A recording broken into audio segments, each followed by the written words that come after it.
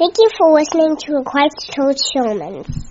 This is Jared Sparks, one of the pastors at Christ Church Carbondale. We want to thank you so much for listening, as Ransom said, my son. And we ultimately hope that these are God-honoring, and because they are God-honoring, we hope that they are also edifying and encouraging and challenging to you in the best sort of way. Thanks so much for listening. All right.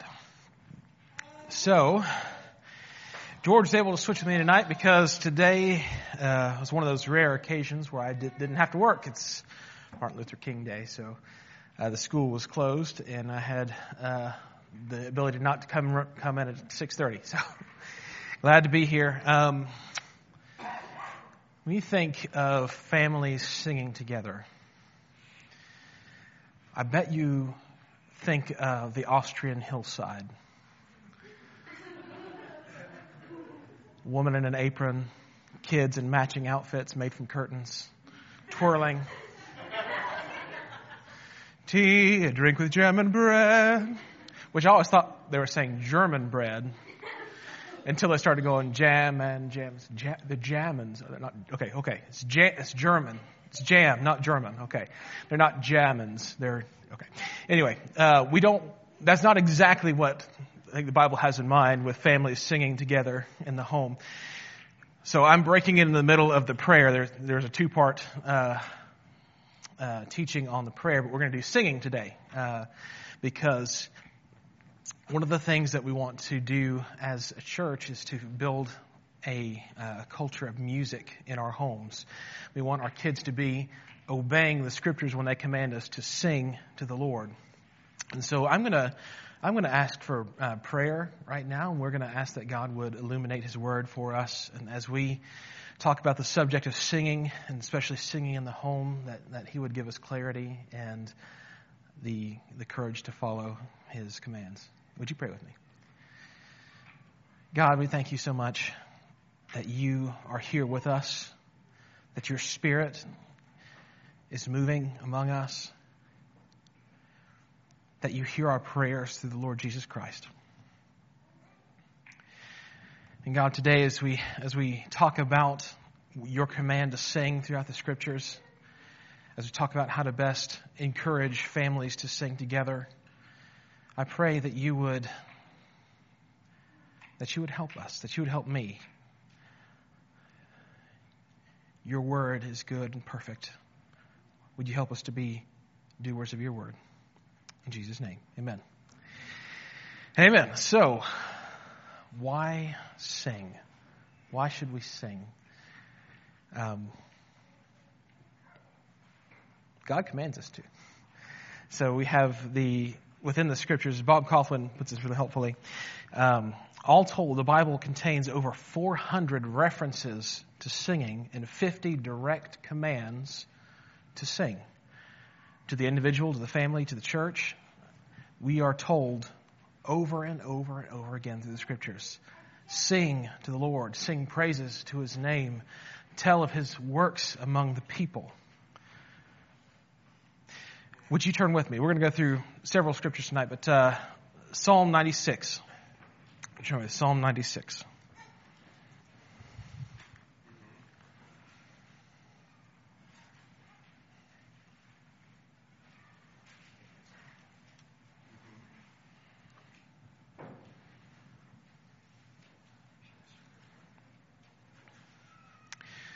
So if the Bible tells us to sing,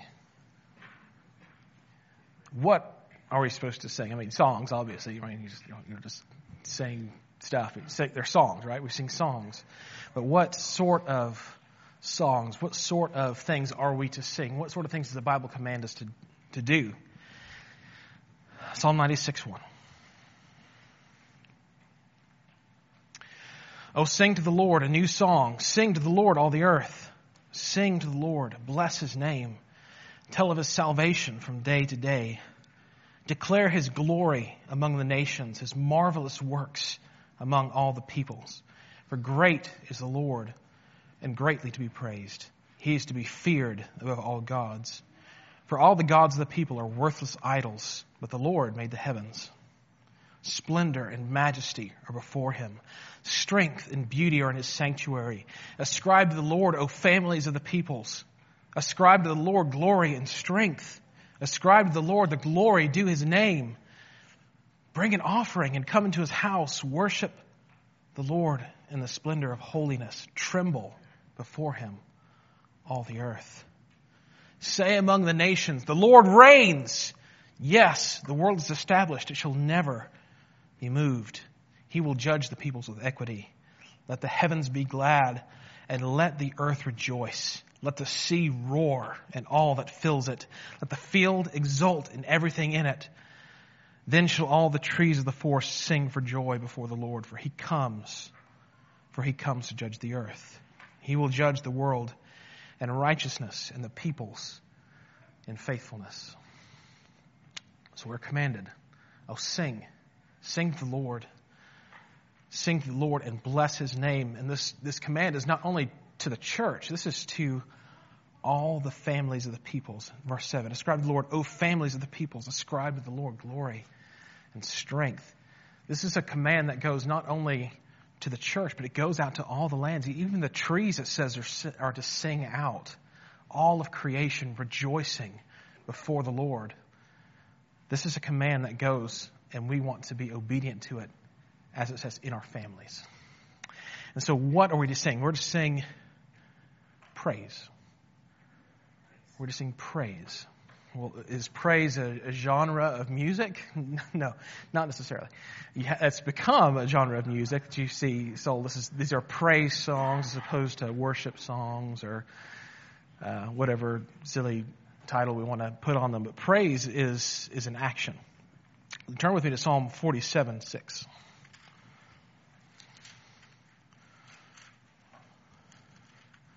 In the Psalms a little bit tonight. Psalm 47.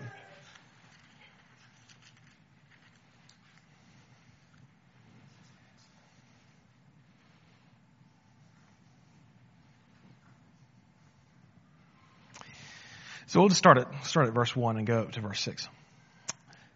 Clap your hands, O all peoples. Shout to the Lord with loud songs of joy. For the Lord, the Most High, is to be feared. A great king over all the earth. He subdued peoples under us and nations under our feet. He chose our heritage for us, the pride of Jacob, whom he loves. Selah. God has gone up with a shout, the Lord with the sound of a trumpet. Sing praises to God. Sing praises. Sing praises to our King. Sing praises. For God is the King of all the earth. Sing praises with a psalm. God reigns over the nations. God sits on his holy throne. The princes of the peoples gather as the people of the God of Abraham. For the shields of the earth belong to God, and he is highly exalted. Okay. Again, we're called to praise him with loud songs of joy. But what it means to praise, the Bible interprets itself. What does it mean to praise? When we see in Psalms like this, in verses like this, we see things like singing of his nature. Praise the Lord, for he is good. His steadfast love endures forever. That's singing about who God is, what he's like. He is good, and his love endures forever. So when we sing praise, we talk about God himself, his nature, what he is like. But what else we see is to sing of his deeds. We see throughout the Psalms and through even Chronicles and Deuteronomy, tell of his wondrous works. Tell among the people his deeds. Sing to the Lord a song of thanksgiving. So when we sing praise to God, we're talking about who he is, what he's like, but also what he has done. We're recounting what he has done, the actions that God has taken in our history. We read just then how he subdued under Israel the people of the earth. In the Song of Moses, he talks about how he crushed the Egyptians, how he set his people free. If you read through the Psalms, you see recounted over again the events of the Passover, the events of Joshua, when they are conquering the peoples, you see constant remember, this is what God has done. And then us, now when we look back to what Christ has done, look what he has done. He lived a perfect life. He died a substitutionary death. We talk about how he has saved us and how he has given us new life. So to praise God, again, just a reminder to sing of his nature, his deeds, and to exalt his name. You see, throughout there we're called to magnify, to make great his name. Even in Philippians, God has exalted him and given Jesus a name that is above every name, that in the name of Jesus every knee should bow and every tongue confess that Jesus Christ is Lord, to the glory of God the Father. To praise is to exalt his name, to tell of his deeds, to tell of his nature. That's how we fulfill the command to praise the Lord. Almost always in the Scripture when we sing praise, it's always associated with song, with telling. But also, we're to sing psalms and hymns and spiritual songs. We're to sing praise to the Lord, and we are also told in Colossians 3:16. Would you turn there with me? Colossians 3:16.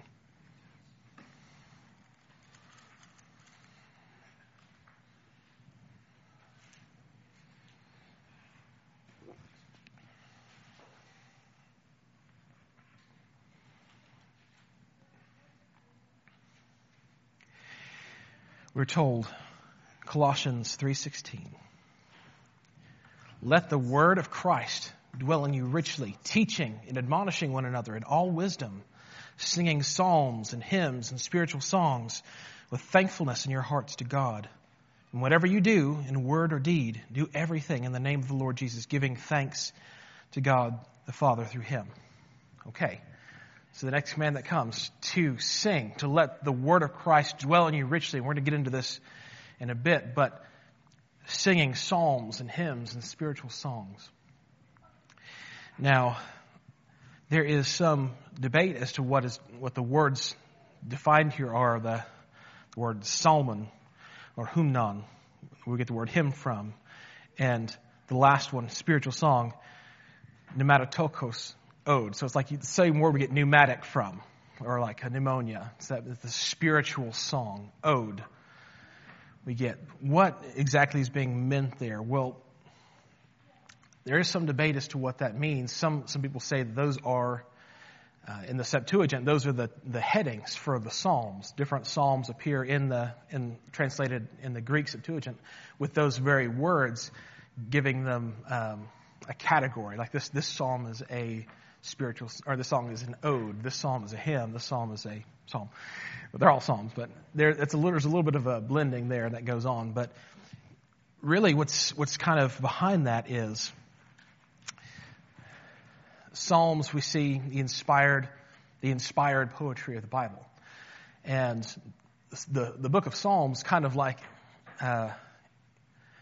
English hymnals. They don't have written music to it. It's just kind of there. They're just words. And so if you were to sort of guess what the music sounded like, you'd have a hard time, because there are not notes on a page. There's not a musical staff. They're just words. But they had rhyme and meter, even in Hebrew. They were written. Some of them are acrostics. Some of them have a structure to them that, looking back through English, you can't really see, but at the very least, they're poetry. They're written with form. And so when we were commanded to sing psalms, quite literally, we should sing psalms, we should sing the inspired text. And part of a way to serve that is to put that in rhyme and meter, so that we can have better clarity of how to sing, because Hebrew doesn't exactly translate to English perfectly, right? You have a little bit of difficulty following the structure there, but when you put things in rhyme and meter, being true to the text, it goes deeper. It goes deeper. We're able to memorize that, and we're able to sing the truth of the Scripture. But also we are told to sing hymns, which at the time, hymn is not a specific religious thing. The word hymn was used for all types of songs, but they are typically songs about conquerors and gods and kings, songs that had they are songs that had a grandeur to them. And you see being applied to the scriptures, being applied to Christ. We are to sing songs, the grandeur and the glory of God, songs that have that same sort of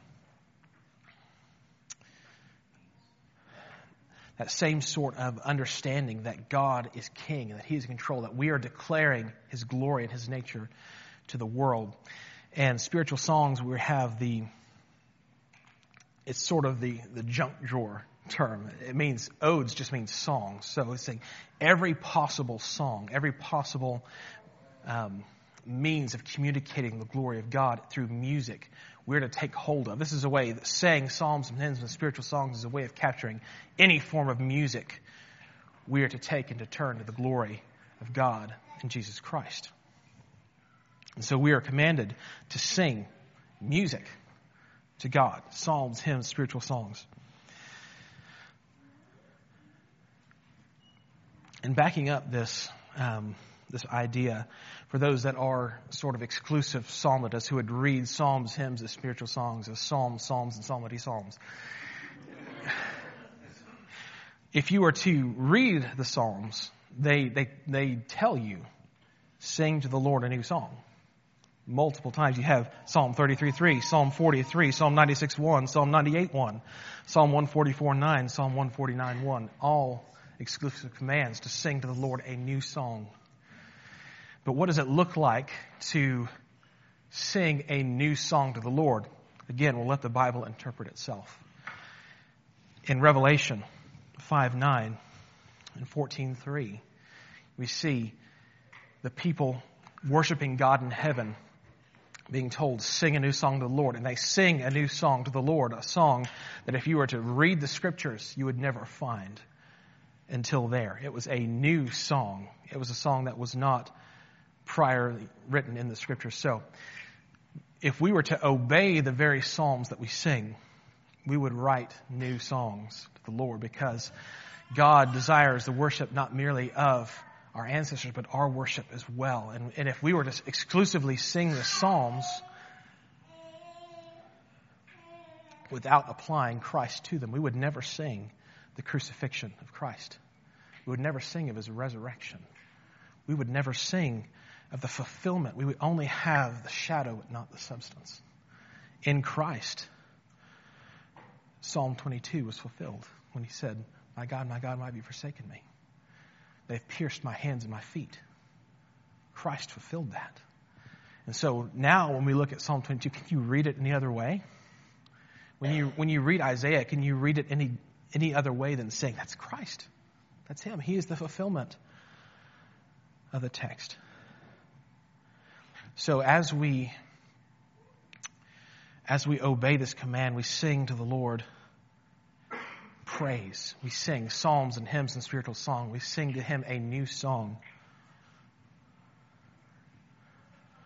That's what we are to sing. Now, why? Why are we to sing? We talked about God commanded us. Duh. I mean, it's right there. It's like it said, there are 400 references to sing, but 50 direct commands to sing. Okay, argument over. But there's more to this. God is worthy of praise. Turn with me to Psalm 147. I told you to be in the Psalms tonight, right? Psalm 147.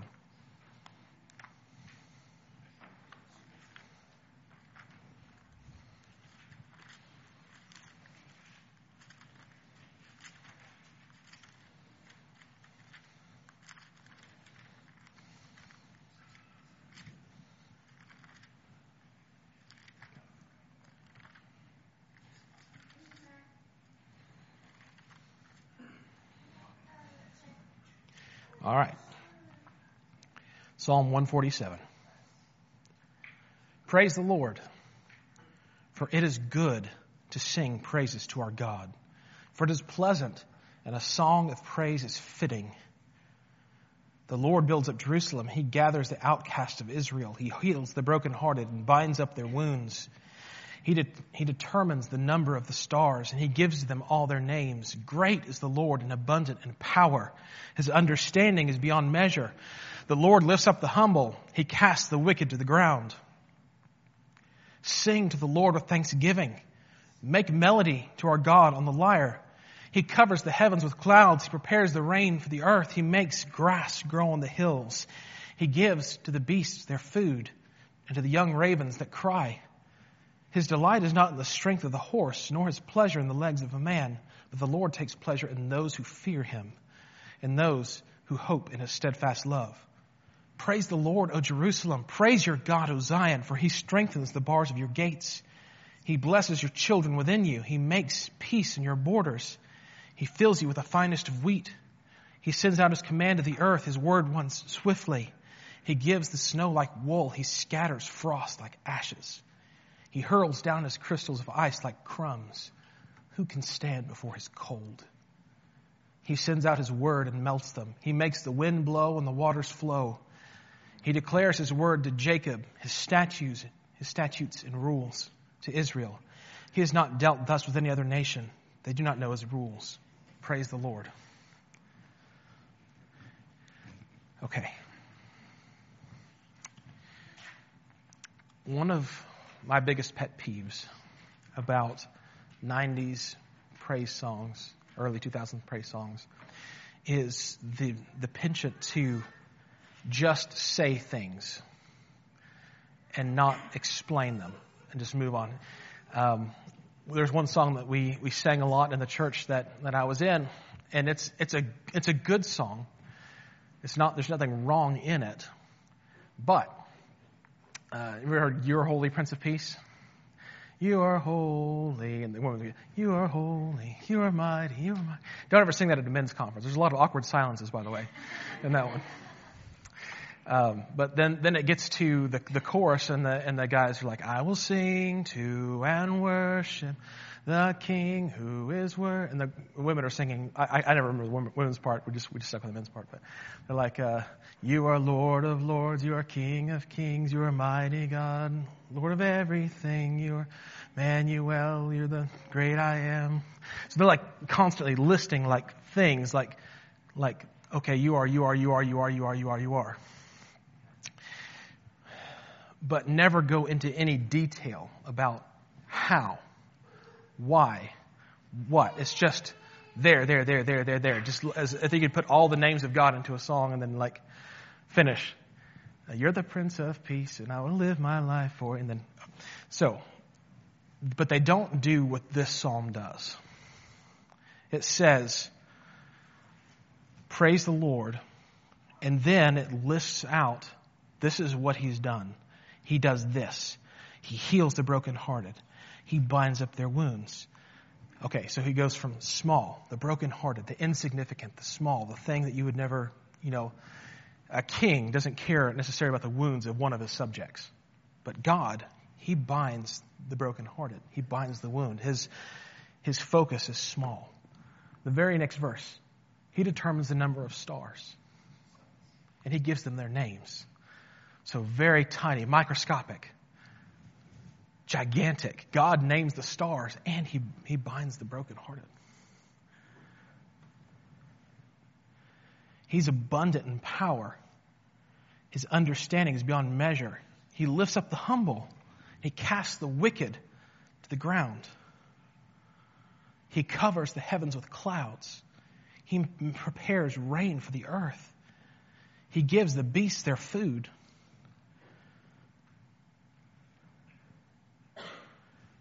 It shows the particular ways that God is at work. Instead of just listing off the names or just saying, you are worthy. Why is He worthy? Sing with the New Testament saints, "For you did this." As the elders in Revelation, "For you bought for yourself a people. For you spilled your blood. For you were slain and you rose up again. You don't just say God's worthy, you show why he's worthy. And that's one of the ways in reading the Psalms and being familiar with the Scriptures. It gives you fresh ways to pray, fresh ways to sing, fresh ways to understand God. Because we can get stalled out on big concepts. What does it mean that God knows all things? Well, it just showed you. He knows the very minuscule things. He gives the ravens their food. When was the last time you thought about a raven? God does. He knows every single hair on top of your head. He knows not only that, but every single hair on the leg of the cricket out there that you've never even given a thought to. He knows everything down to the minuscule, down to how many rings are on the farthest planet in the universe. He knows it all. Have you ever thought about rain? About ice? Who can stand before his cold? Have you ever thought of the cold belonging to God? God is in control of every minuscule piece of the universe. Every crystal of ice is like him by hand casting out crumbs.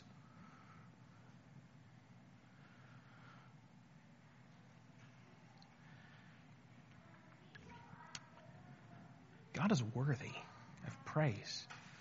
He is worthy in a million ways we've never even thought about. We sing to God because it is fitting. We just read, it is good to sing praises to our God. It is pleasant. A song of praise is fitting because he's worthy. And finally, we sing because God's people sing. God has made for himself a singing people. We read Revelation, like I said, the 24 elders falling down, casting their crowns, singing to him a new song. But not only that, God himself sings. Zephaniah 3:16-17. Fear not, O Zion, let not your hands grow weak. The Lord your God is in your midst, a mighty one who will save. He will rejoice over you with gladness. He will quiet you with his love. He will exult over you with loud singing. Have you ever thought of God singing? The text says God rejoices over us with singing. Christ, when he was incarnate, when he was in the flesh, the night of his betrayal, after he washed his disciples' feet, and he gave them a meal of bread and wine, before he went to Gethsemane, he led them in a hymn. Hebrews 2:12 applies Psalm 22:22 to Jesus that says, in the midst of the congregation, I will sing your praise. Jesus is the fulfillment of that. Jesus himself sang, and he gave us an exemplar of singing in the flesh. But not only that, Paul and Silas, when they were in prison, when they were in jail for preaching the gospel, they sang. Richard Wurmbrand, the Romanian pastor, when he was in prison to the Soviets, was told by one of the guards, we hear that you're singing subversive songs, that you're changing the hearts of the prisoners by singing these songs about Jesus. And so this officer pulls up a chair and says, let me hear one of them. And he sits down and they sing to him, O Sacred Head Now Wounded, a song about Jesus' crucifixion. O sacred head now wounded, with grief and shame weighed down, now scornfully surrounded, with thorns thine only crown. And it goes on to talk about the different ways in which Christ had suffered. And that jailer was moved. He got up without a word and he left. And from what I remember in reading, this is a while ago, that he was converted through singing. But in that process, he said, even caged birds sing. It's in our nature. Even caged birds sing. God made for himself a singing people. You remember we talked about Moses and Miriam after they'd come through the Red Sea and the Egyptians had been crushed, they sing before the Lord and each other. They rejoice in what God had done. In 2 Chronicles 5:12, one passage I'm going to read here. 2 Chronicles, when they are dedicating the temple, it says on all the Levitical temples, all the Levitical singers, Asaph, Heman, Jeduthun, and their sons and kinsmen arrayed in fine linen, with cymbals, harps, and lyres, stood east of the altar with 120 priests who were trumpeters. And it was the duty of the trumpeters and singers to make themselves heard in unison, in praise and thanksgiving to the Lord. That's an aside, by the way. It was their job to make themselves heard in praise and thanksgiving in unison to the Lord. And when the song was raised with trumpets and cymbals and other musical instruments in praise to the Lord, for he is good, for his steadfast love endures forever. The house of the Lord was filled with a cloud, so that the priests could not stand to minister because of the cloud, for the glory of the Lord filled the house of God. So the role of the priests, some of them were set aside as musicians to sing and to play skillfully, to lead singing even daily in the courts of God, with instruments, with singing thanksgiving to the Lord. So God's people are singing people. We always have been. Before the ark would go, the musical Levites. When they marched around Jericho, what was it that brought it down? The sound of shouting and singing the trumpets. We are singing people.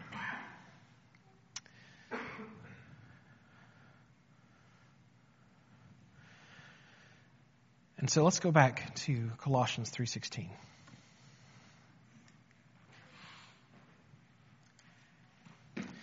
There are lots of benefits to singing it. Not only are we commanded to sing, not only are we a singing people, not only is God worthy of praise, but singing itself has benefits to us. We are told,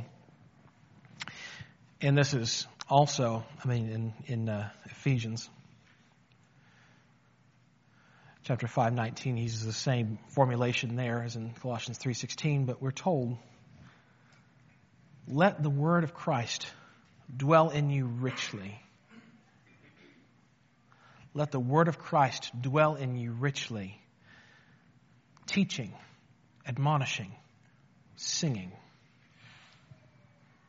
He's giving us ways in which to let the word of Christ dwell in us richly. And singing is definitely a part of that.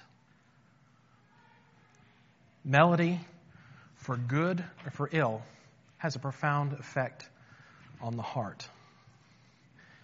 I forget who it was that said, show me a church's hymnal or their songs, and I will show you their theology. The songs that we sing, that we memorize together, the songs that we sing in our homes, are ways in which we let the word of Christ dwell in us richly. But there is a sort of warning to that. John Calvin writes, music has a secret and almost incredible power to move hearts. When melody goes in with it, every bad word penetrates much more deeply into the heart. Just as a funnel conveys the wine into the depths of the decanter, so venom and corruption are distilled into the very bottom of the heart by melody. So Calvin wasn't anti-melody. What he's saying is songs that are not based upon the word of Christ. Songs that don't speak the truth about God, but rather speak falsehoods about God. If they become popular, if they're imbibed, if they're drank, they go down deeper into the heart than just prose, than just reading word from a page. Because, as Martin Lloyd-Jones said, preaching is logic on fire. Singing is poetry on fire. When you have rhyme and meter and music all together, it just combusts. It adds something to the prose that was not there. It adds the emotion. It adds the physical response.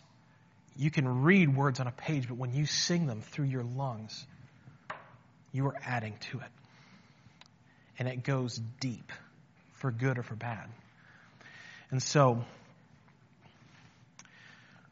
we need to be careful about the particular songs that we sing, that we teach our children, the songs that we sing, that they are true to the Scriptures, because as we just read in Psalms, they're musical prayers.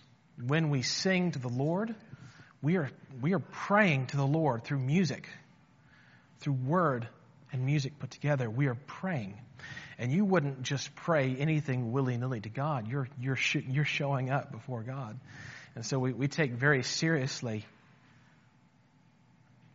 putting prayers on the lips of our people. We want to make sure that the songs that we sing are good and true and faithful to the Scriptures, that they are songs that are full of the language that God speaks about Himself, and not just our misty conceptions of God. That's why we don't sing "Jesus is my boyfriend" type songs, because there are certain songs, if you leave out one word, if you put in a word, like if you put in your boyfriend's name, you couldn't tell whether you're singing to your boyfriend or to God, because it's kind of weird. Right? It's just very, very amorphous. There's just no, like, what exactly are you singing when you're saying your fragrance is intoxicating in a secret place? Looking at you, Casting Crowns. Or draw me close to you, never let me go. I lay it all down again to hear you say that I'm your friend. You're my desire, no one else will do. To feel the warmth of your embrace. Okay, it's getting a little weird in here. Worship is not just about us in intimacy. It's about approaching God, as Jesus said, "Our Father who art in heaven, holy is your name." There is intimacy. Yes, He is our Father. But He's also holy. You wouldn't say those type of things in a silly sort of way. So, I want to give a little bit of practical advice here. We're talking about family worship, singing in the home. We've just talked about singing in general. But if we are to let the Word of Christ dwell in us richly, if we are to teach the Word to our kids as we are going, as we rise up, as we go out, one of the best ways that we do that is through song. I can't tell you how many psalms that I had memorized because they were in musical form, because they had just the simple addition of music to them. I used to sing Psalm 91 as a sort of lullaby to my children when they were small. Or Psalm 139 is deeply implanted in my mind because when I was in high school, I picked up a Sons of Korah CD. They're a group that puts the Psalms to music. And it sunk down in my heart, and I can't forget. Music has a way of sticking with you. I've heard many stories of people on their deathbed who didn't know, because of dementia, their children's names. But if you were to sing a song from church, they would know it, and they would sing with you. Music has a way of driving the truth of God deeper into our hearts. And so some practical advice. We don't have much trouble with this as a church, but just as sort of a general reminder, men, lead your family in singing. There is some sort of stigma that singing has this day. I blame it on Broadway. I hate show tunes, by the way. But the idea that it's bursting forth into song, twirling in fields, as we talked about, it just seems weird and effeminate to just start singing. But we were a singing culture. I mean, you have like wailing songs, There once was a ship that put to sea, and the name of the ship was the Billy of Tea. Like you have that. People used to sing when they worked. We were a more musical culture. And somehow we've written it off as weird and effeminate. But God commands us to sing. If we were to obey God himself saying, is God effeminate? Was Jesus effeminate? No. We are to emulate Christ. We're to be imitators of Christ.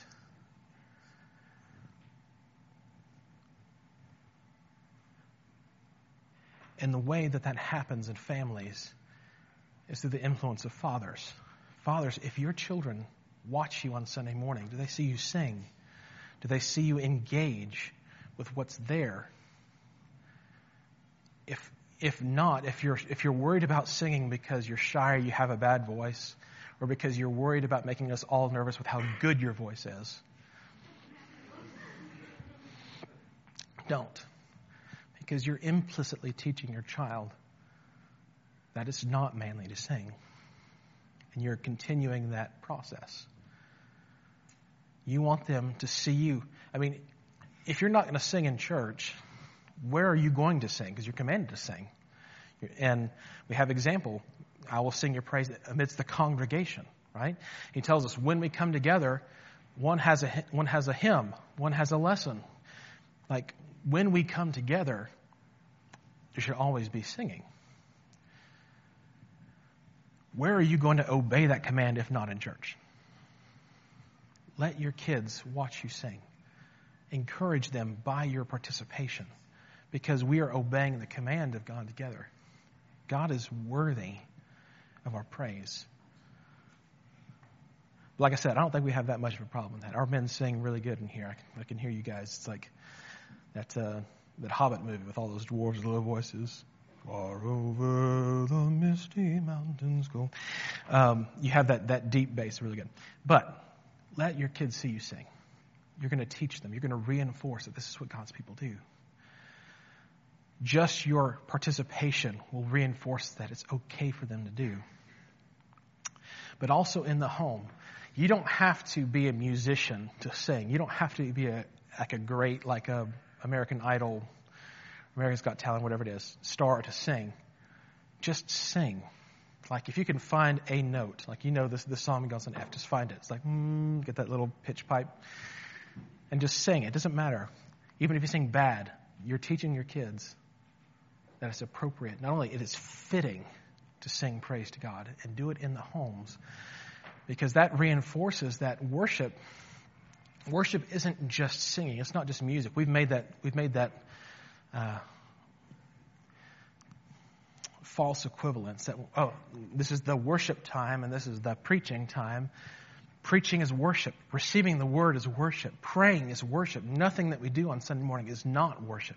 Greeting one each other in the name of the Lord, encouraging one another, that's all worship. Worship is not just music. And that is continued in the home. When you gather with your kids and you pray with them and you read the scriptures to them and you sing with them, those are all acts of worship. That's what we'll call it family worship. They're all acts of worship.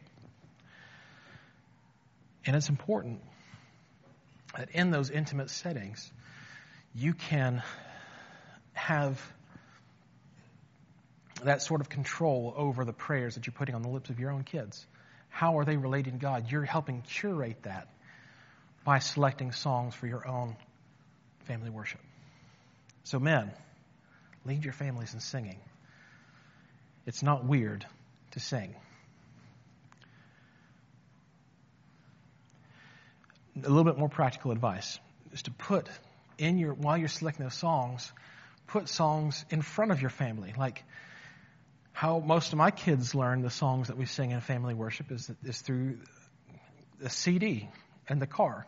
We go back and forth to pick up groceries. We go to church events and stuff. There's always music playing, like Keith and Christian Getty or Sovereign Grace or some other band.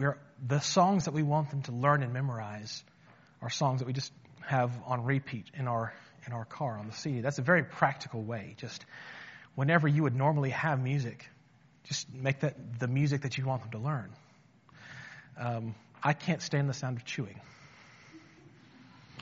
especially like like chips or things that are hard. It sounds like a donkey chewing on a corn cob. We have sort of a practice in our home for dinner time to minimize that, for one, but also to put those sort of songs in our every time, well, breakfast and dinner, anytime I'm there. We have music playing. We have a playlist that we've been, like, if you get on Pandora and you are vigorous to dislike any bad songs, eventually it'll start putting out good ones.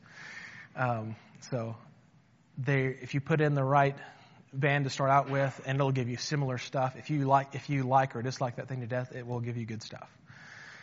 But find a playlist for your family meals, for when you're just sitting, when your kids are having quiet time, just reading their school books or whatever.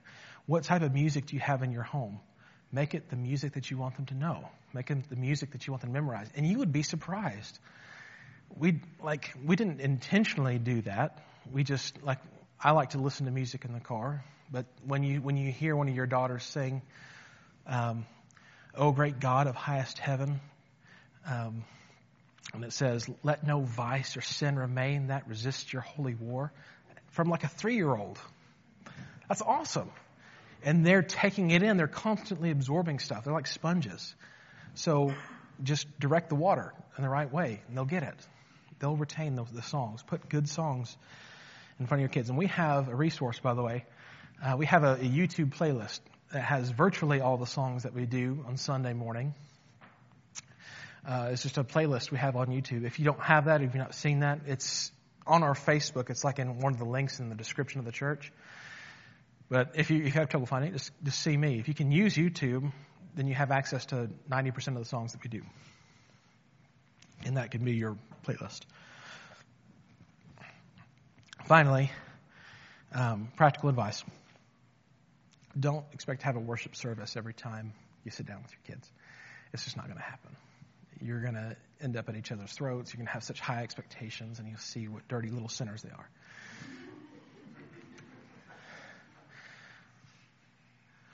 But they're your dirty little sinners.